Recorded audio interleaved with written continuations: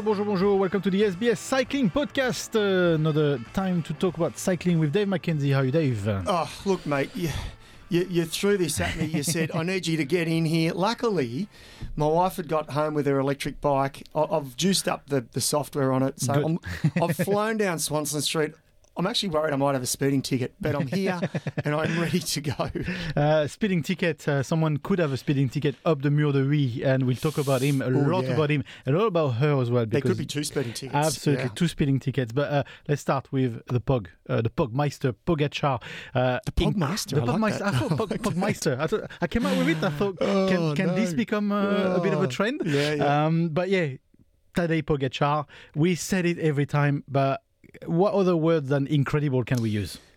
It's hard. We're running out of superlatives, aren't we, to sort of, in amazement of how good he is. I was listening to some of the other commentary the other night as well, and just their thoughts. I know, yeah. And no, we're all friends in this cycling bubble, aren't we? And it was interesting. They were the same. They were just like in amazement. And this was actually post-Amstel, because let's remind everyone he won Amstel Gold Race as well.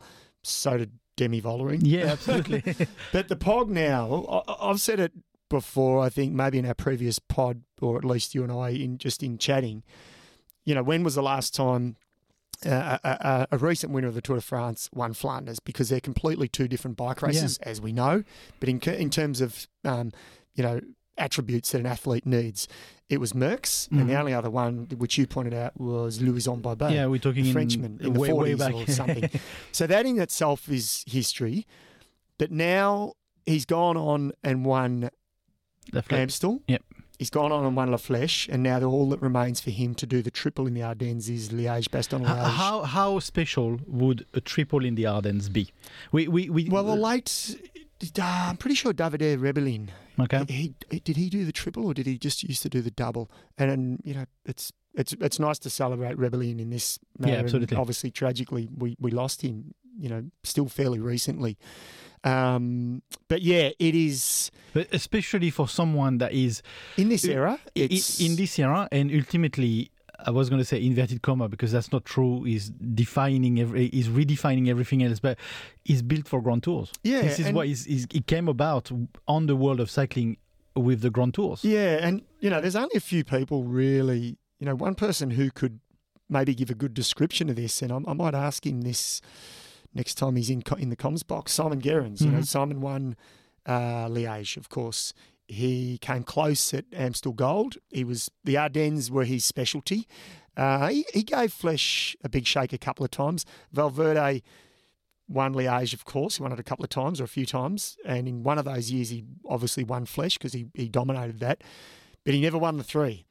Simon never won the three, and they were at the top of their game. And at one point, both of those riders, Simon and Valverde, were the number one, one-day riders in the world, you can argue.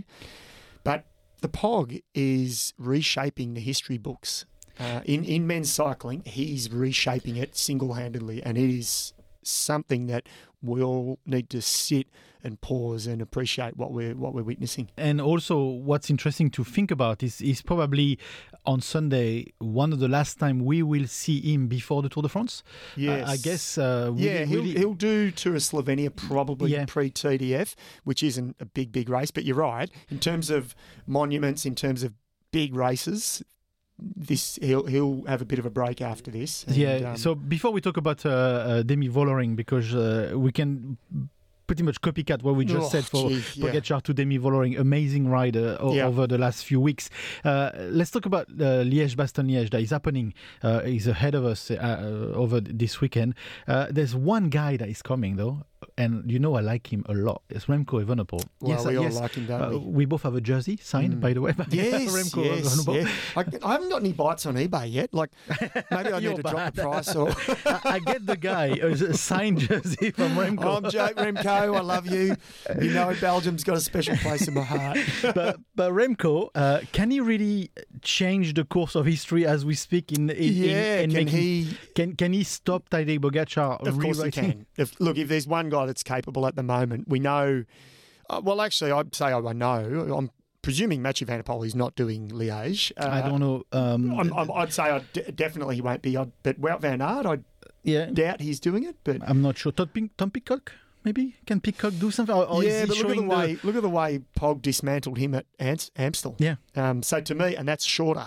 The Liège is a lot more climbing, and it's got that extra distance of about 50-odd kilometres. So I would argue that really at the moment, the only one who can stop him is Remco. And what a battle it's going to be. Yeah, this is why I would say to anyone that loves cycling, and I guess if you're listening to this podcast, it's not for the nice colour of your eyes, Macka, it's probably for the love of cycling and the love of the sport. You probably know, but I'm just going to reinforce this. Liège-Bastogne-Liège, this weekend on SBS, men and women, they both are going to be incredible racing, incredible cycling, because there's a lot of story history to be written. Well, it's the oldest bike race in the world, isn't it? Liège. It's been around so long. La Doyenne. Yeah, La Doyenne. It's those famous images of Bernard Hinault in the snow. I think riding for Renault back in the day, winning. Of course, our very own Simon Gerrans. We're all super chuffed. He's the only Australian to win Liège, and he's only one of a handful, as we know, of Aussie riders to win monuments, one of the 5 monuments. Yep. So it's got some special, and of course we should mention, obviously, Spratty, but also Grace Brown, a second place. Yeah. And she was on her way to mowing down Lizzie Dinan in that edition. It was, and I hope we can see Grace Brown up there. That's a few years back, but yes. Yeah. But no, it is. It's got great history. It's a different race. It's a different monument to all of them. More climbing, I think, than any of the other monuments, which is pretty obvious when you compare it to, say, Roubaix or Milan-San Remo. But someone like, and this is where I think Tadej Pogacar may have one up on someone like Remco and Evenepoel, even though we know and we read it that Remco is coming from altitude, so that always helps a lot. But someone like Pogacar, if you look at how he rides, there's only one chink in the armour, is when it's a very long, dragging climb. The punching climbs, like the Mur de Huy, something that is happening at Liège as well, is something that is more suited for someone like him, don't you think? Remco or? No, Pogacar. Liège? Yeah, totally. Yeah, look, we say that the long dragging climbs, and you're right, but we're nitpicking, aren't we? Because there's only one guy that drops him, and that was Vingegaard, and only, on that one occasion. Only once. Yeah, only once. He actually only dropped him once. That was it. But no, it is. I can't help but think Remco, as good as he is, and the altitude training, everything, Pog's got the race. He's got the really hardened classic race time in the legs. Remco hasn't, because he hasn't raced any of these. How much of a difference could this make? You as the normally you would say, it'll make a difference. Pog will be a little bit tired. Flèche's last night. Liège is Sunday. That you've only got Thursday, Friday, Saturday, but his recovery is better than anyone else's in the peloton. Lactic and anything, he knows how to shed it. It's gone. It was probably gone when he stepped on the bus. That's the reality. I've heard this. He sold that beer. I've heard this urban myth. It's a story, and maybe I'm slightly embellishing it, but it's a podcast with his coach, and a good friend of mine who was a former pro as well listened to it, and his coach said along the lines of, I've never come across anyone who has the ability to excrete, like the lactic acid, to excrete it from his body and have one of the quickest recoveries. He said, I've never seen it in another athlete so fast. He said, there is something special about Pogacar. And so this always rings in my head, just what he's doing now, and you're saying, oh, gee, if it was someone else. Do you know, forever, and I'm going to say it again because I've said it before in this podcast, but forever, Macka, I will link you to Pogacar. Yes, and I will link, I don't know, maybe you don't know, I've said this maybe about you, but at the Vuelta, when Tadej did his first Vuelta, and I think he won 2 stages or 3 stages and stuff.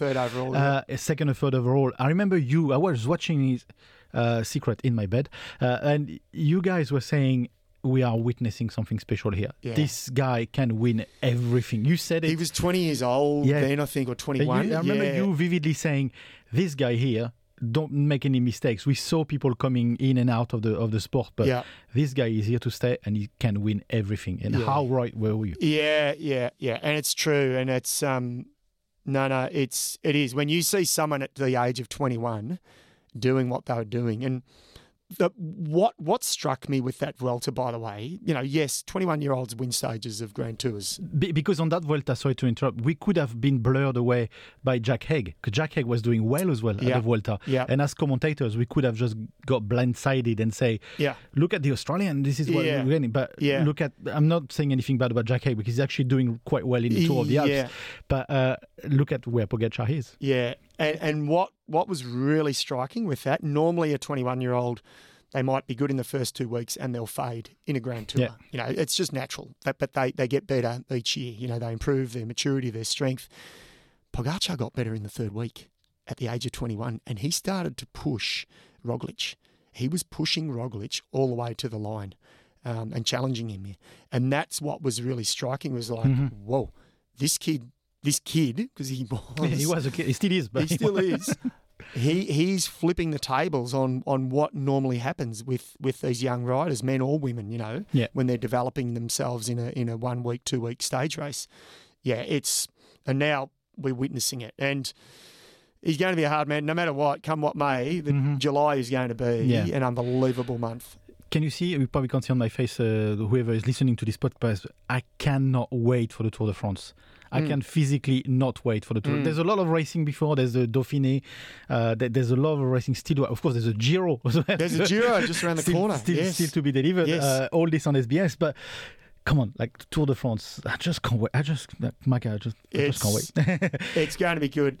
Let's talk about Demi Vollering. Yeah, let's get on to her. If we can, because like I said earlier on in this recording, everything we just said for Pogacar, pretty much we can copy and paste for Demi Vollering, pretty much. Just about, and we can, you know what? Yeah, let's roll them out. Yeah, if 2023 classic season for Demi Vollering, let's start at the very beginning. And this possibly is her best victory because of the reasons I'll explain quickly. Strade Bianca got the better of her teammate, Lotte Kopecky. Remember, they sprinted in. Yeah, and they had a few words. Yeah, they had a few words, yeah. Dwars door Vlaanderen, she was first. Ronde van Vlaanderen, she was second. Okay, she didn't win Flanders, but she was second. Second in Brabantse Pijl. First at Amstel Gold Race, first at La Flèche Wallonne. I'm not sure there's been a female that has dominated like this in a long... Okay, of course, Annemiek van Vleuten, her dominance is sort of different and very strategic. The Grand Tours, the World Championships, she's the current world champ. But just in a classic season like this, I'm not sure we've seen... And just as a side comment, I saw on Twitter people commentating saying Demi Vollering is doing a Pogacar. But if you just want to be pedantic, Pogacar is doing a Demi Vollering because all the women's races are before. So just to be technically... there you go. I'll give you that one. But the parallel is quite striking because we keep on saying this, but it's not just us being superlatives. The history has been rewritten everywhere in the sport at the minute. It is. And we've said it in the last few months. We've said it in the last couple of years, really, let's be honest. This is a good time to be commentating sport. We are seeing, it started, I guess, with Van der Poel and Van Aert. They just jumped from the cross season into the road and suddenly just started winning. Who are they? Who are they? Who are these guys, And so it started with that and it's just continued on. What I love about Demi Vollering's dominance at the moment is we're going to see a fantastic women's TDF. Yeah, absolutely. Van Vleuten won it. Can we argue she won it by country mile? She won it easily last year. I was going to say fair and square. Fair and square. She won it. She was a league above everyone. But I'm just not so sure that's going to happen this year. That Planche de Belleville was made for Van Vleuten, of course. But Vollering, imagine what it's doing to her confidence. Remember, she was second last year. So she now is the outright challenger to Van Vleuten as they edge closer to TDF and actually as they edge towards La Vuelta Femenina, which is just around the corner, actually. It's earlier this year. Normally it's around the Vuelta. He changed his name as well. Yeah. Because he was a Certizit I like challenge. that it's earlier. Yeah, me too. And Creator standalone. Its days have increased. Yeah. It's a proper tour. And 1st of May to 7th of May, of course, it will be on SBS as well. And that would be such a great race. We'll have multiple monitors happening. Yeah, absolutely. We'll be calling the Giro. We'll have a monitor going in the corner. The thing with Demi Vollering as well, let's remind ourselves of one thing. Who's in the car with her? Is Van der Breggen. And Van der Breggen has a palmarès, like the pedigree of Van der Breggen is immense. She's retired last year, but the legacy is now transmitted to another Dutch woman, Vollering. Would you agree? Oh, totally. And when you've got that, because let's face it, a lot of the races have been around for a while. Some races in the women's peloton are they're fairly new, like Paris-Roubaix. Now, Vollering didn't do Roubaix, but as an example.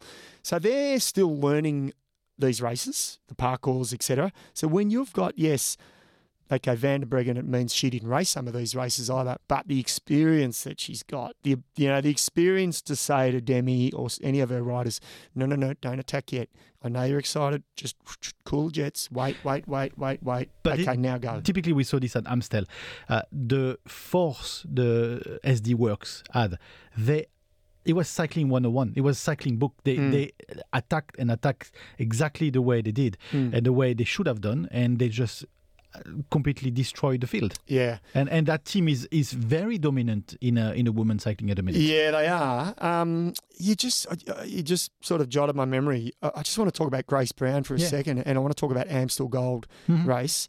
I thought she had a great race. She did. She attacked. She attacked before the climb, the Cowberg at the end, and then she was still ahead on the Cowberg. She finished sixth. She still finished sixth. Yeah. Now, it was probably a tactic by the team. I would have loved to have seen Grace. She wasn't a protected rider. She. I don't think she was a protected rider. She played her card. Now, whether or not that was the team instruction to say we want you to attack, but she just dangled at 20 seconds. And we sort of know when someone attacks, men or women, in that race at Amstel Gold, in that last 6 kilometres before the Cowberg, they generally always get caught. They never stay away.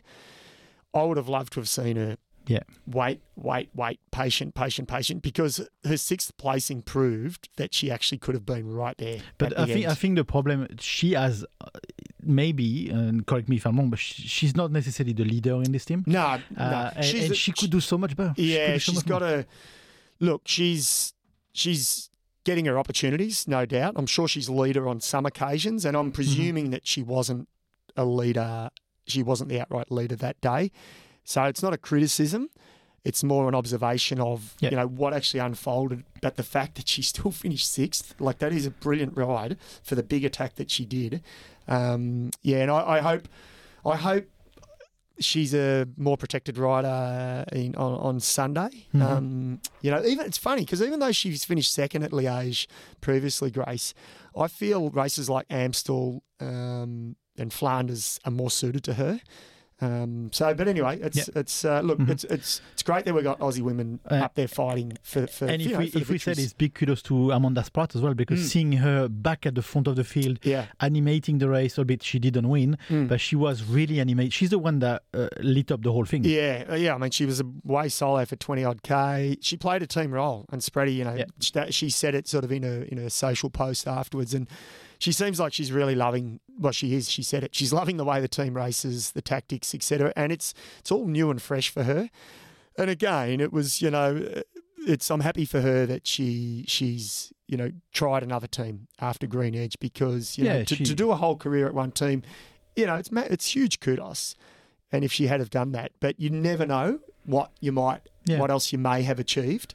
And even if she doesn't get any big results, she's going to experience this whole new team environment. Which Same goes for Grace Brown. Yeah, totally. I could bring this debate back to Alaphilippe, because by contract I need to talk about Alaphilippe now. Should he leave the team?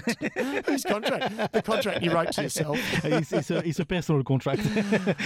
Joke aside, should he leave? Just as a sideway, should he leave the team? Should he move elsewhere? He's lost his mojo a little bit. How old is Alaphilippe? Find out while we're chatting. Yeah, okay. And I'll answer your question. It's a good question, and maybe it is time. Maybe it is time for him to leave. He's had huge success with them, but if he leaves, he also needs to go to a team where he is the outright leader at he's 30 years old. He's 30. Yeah, I thought he was a bit older. Yeah. 1990, he's going to be 31. He's 31 this year. So, look, you can argue, based on these results, that his best is behind him. Mm-hmm. You know, normally we say, 33, 34, but the rules have changed in professional cycling in recent years. We've seen that. So if he leaves, please tell me he needs to avoid Total Energy, because that's sort of the direction. That was the team I thought he'd go to. No. Do you think so? Like, he needs to be non-French. Yeah, I agree. I mean, you know, wouldn't it be great? Greenwich. Yeah, I was going to say. I'm real biased, but wouldn't it be great? Jaco, you know, now whether or not they could or want to afford him, because his asking price would still be, I don't know, it'd be in the 2 million, I would think. He's got the rainbow colour that he's bring with him. So expensive. Yeah, I mean, he needs to go to another team, and it shouldn't be a French team, and it's got to be a team that's going to back him in. And are you telling me we agree on Alain Philippe? And hey, I'll go a step further, and you'll like this. I mean, even in the current climate with the Pog and Vingegaard, etc., I'd love to see him just give one big crack at the Tour de France. But it needs to happen in the next 2 years. Yeah. And if not the Tour de France, can he give a big crack one day? That's just a personal question. Giro or Vuelta? Is it something that is probably more suited to him? One of the Grand Tours. Yeah. You know, you pigeonhole them and say it's not possible. Why isn't it possible? Yeah, exactly. He came close. He came close to winning the Tour. You know, yes, he capitulated in the last 3 days. I like it, but you changed. Yeah. My work is, why not? It's working. The rules have changed in the sport. So let's talk about what's ahead of us. So Volta Feminina as well, like we just said, is ahead of us. Looking but there's absolutely. So I will just remind the dates. It's 1st of May to the 7th of May. So it's coming very, very, very soon on SBS. Dauphiné, Critérium de Dauphiné, which is always the antichamber of the Tour de France. You start when the Dauphiné is around the corner. Yeah. You know, it's a month after. It's a month after. It's in June, but it's also going to be on SBS. So that's one of the schedule. But in between, we've got the Giro d'Italia that's going to be on SBS as well. I'm not going to ask you for prediction of the Giro d'Italia. We will talk about the Giro d'Italia further in a podcast closer to the date. But just where you stand now here, Remco, Giro. Well, it's his big target, but there's a few other challenges definitely going there, and what we know is the Giro will deliver. Yeah. It always delivers. And it delivers something unique in its own special way. So we're going to see that. Not just a three-legged dog. Yeah. Not just it could be a three-legged dog. It could be a two-legged dog. If you're wondering what we're talking about there, three-legged dog that ran up the finish line as the rider was, the Englishman was winning the stage of the Giro. First stage ever in a Grand Tour, and he got out-sprinted by a three-legged dog. It was a Chihuahua too. But the Giro is always fantastic. It's ahead of us, so there's a lot of cycling ahead of us. Before we go towards the end of this podcast, but Tour of the Alps, it's on at the minute. It's always a great tour as well to understand where people are. And Jack Haig is doing quite well. Yeah, he's building. Jack Haig's building. This is really good, and you know, we want to see him in good shape. I think he's going to the Giro this year. So, fingers crossed that Jack keeps building this form, and he could be a challenger at the Giro. Why not? Yeah, absolutely. Thank you, Macka, for joining us. Thank you. This was the SBS Cycling podcast. Before we go, let me remind you that you can download, stream or subscribe to this podcast on our website, of course, sbs.com.au/sport. Until next time, it's bye for now, and tune in for all the cycling coming up on SBS and SBS On Demand. À bientôt.